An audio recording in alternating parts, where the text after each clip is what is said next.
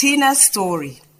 Tina was 3 months pregnant when she had her first biopsy.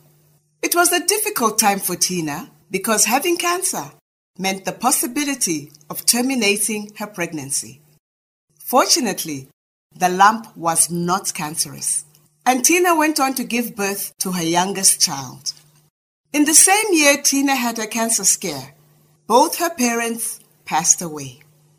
Tina says, "At the time, I was numb by the loss of my parents, such that I did not have the emotional energy to dwell on my cancer scare." 10 years later, another lump developed in the same breast. Initially, Tina ignored the lump. After all, her first biopsy had been clear. Then she mentioned it to a friend who reacted with alarm. So Tina decided to see a doctor. Tina then had a second biopsy. Once again, she was given the all clear. However, soon after the biopsy was done, a row of lumps running from her breast into her armpit developed. Tina went back to the hospital and underwent a biopsy for the third time. This time, the lump in her breast was found to be cancerous, and a mastectomy was recommended. Up until this point, Tina had not shared her diagnosis with her 4 children. When they discovered their mother had cancer, Tina's children reacted differently. Tina told her 2 elder sons that she had cancer after her operation. What Tina did not realize was that her third son, aged 15 at the time, had overheard a conversation about his mother's cancer. One day, Tina asked him why he had withdrawn from her, and he told her that he knew she had cancer. He told her he was scared that she was going to die. Despite Tina's assurances that she would recover, her cancer diagnosis had an emotional impact on him. As a result, his performance at school suffered. On the other hand, Tina's youngest child didn't seem to fully understand what was happening to her mother, so she was frightened when she first saw Tina without hair.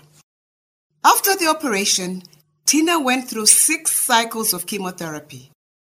She suffered from severe bouts of nausea, vomiting, a complete loss of appetite, and extreme symptoms of chemotherapy-induced menopause. Tina also lost all her hair, and her skin, tongue, and nails turned black. Following chemotherapy, Tina was started on radiation treatment. Tina says, "It was the hottest time of the year, but I was not allowed to use soap or rub my skin because I had been exposed to radiation. So, to cool down or freshen up, I would just stand under running water." Tina says that nothing would have prepared her for the side effects of the cancer treatment. She found the treatment and the physical changes it had on her body the most challenging. "After my breast was removed, I could no longer go without a bra because people would stare. The fact that I have one breast seemed to bother them more than it bothered me. So I decided to always wear a bra to avoid making others uncomfortable," says Tina. Although Tina is now clear of cancer, she's still on medication. She still suffers side effects such as a weak arm and painful legs, caused by the effect the radiotherapy had on the calcium levels in her body. However, throughout her ordeal, Tina stayed positive. "It never occurred to me that I would succumb to cancer. My sister had passed and left behind 2 young children, aged 5 and 2, whom I adopted. I had lost my parents within a space of 4 months. Those experiences had prepared me for anything that life threw at me. I knew I would survive the cancer," she says. Looking back, Tina says it would have been nice to have had more information about cancer available to her. "I found that if I didn't ask any questions, I was not told anything, and information is vital at such a time."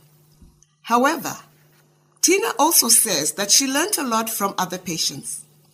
As we sat around at the hospital awaiting treatment as patients and caregivers, we shared stories and advised one another, I found it very beneficial. When Tina recovered from cancer, all she wanted to do was to put a distance between herself and the disease. I wanted to be Tina and not the cancer patient, she says.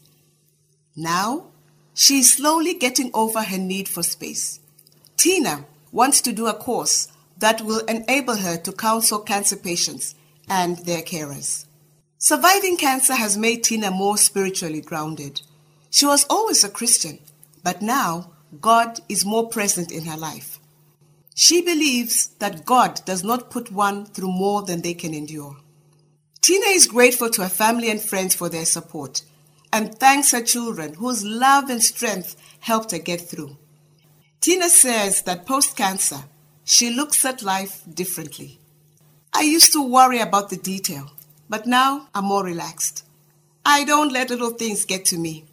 If I can't do something, I don't dwell on it. I let it go.